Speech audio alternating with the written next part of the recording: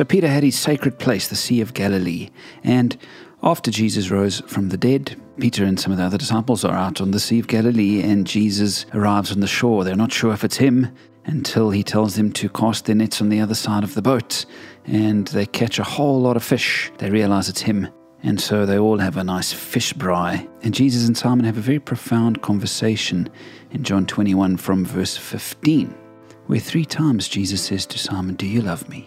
Now those words can really sting in a relationship because it implies that there's doubt. The person asking is obviously unsure of the answer.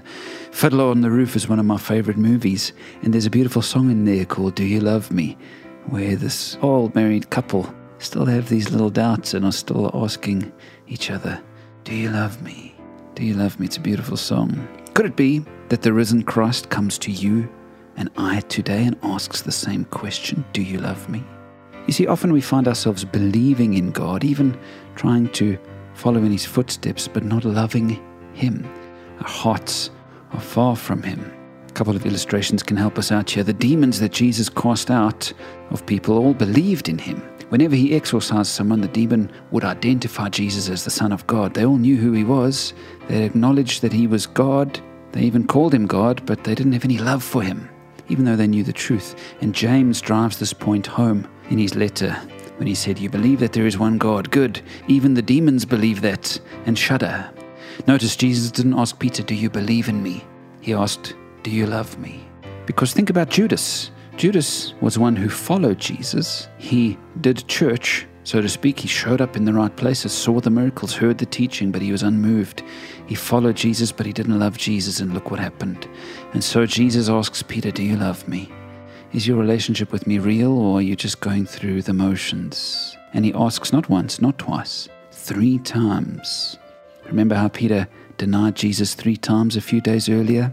Thankfully, God still asks us this question despite our denying him. If it were me, I'm sure you'd have to ask it many more than 3 times. Don't be offended if Jesus asks you this today. Could you say yes? Here's one last illustration. A man proposes to his girlfriend and gives her the ring.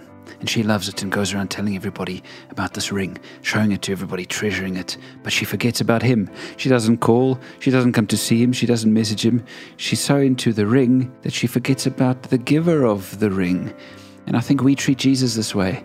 Sometimes we take his blessings, his wonderful blessings, and we forget about him. It's not the ring that's most precious. It's the giver of the ring. Love the giver. Enjoy the gift, but let the gift make you love the giver even more. And so as you hear Jesus say, "Do you love me?"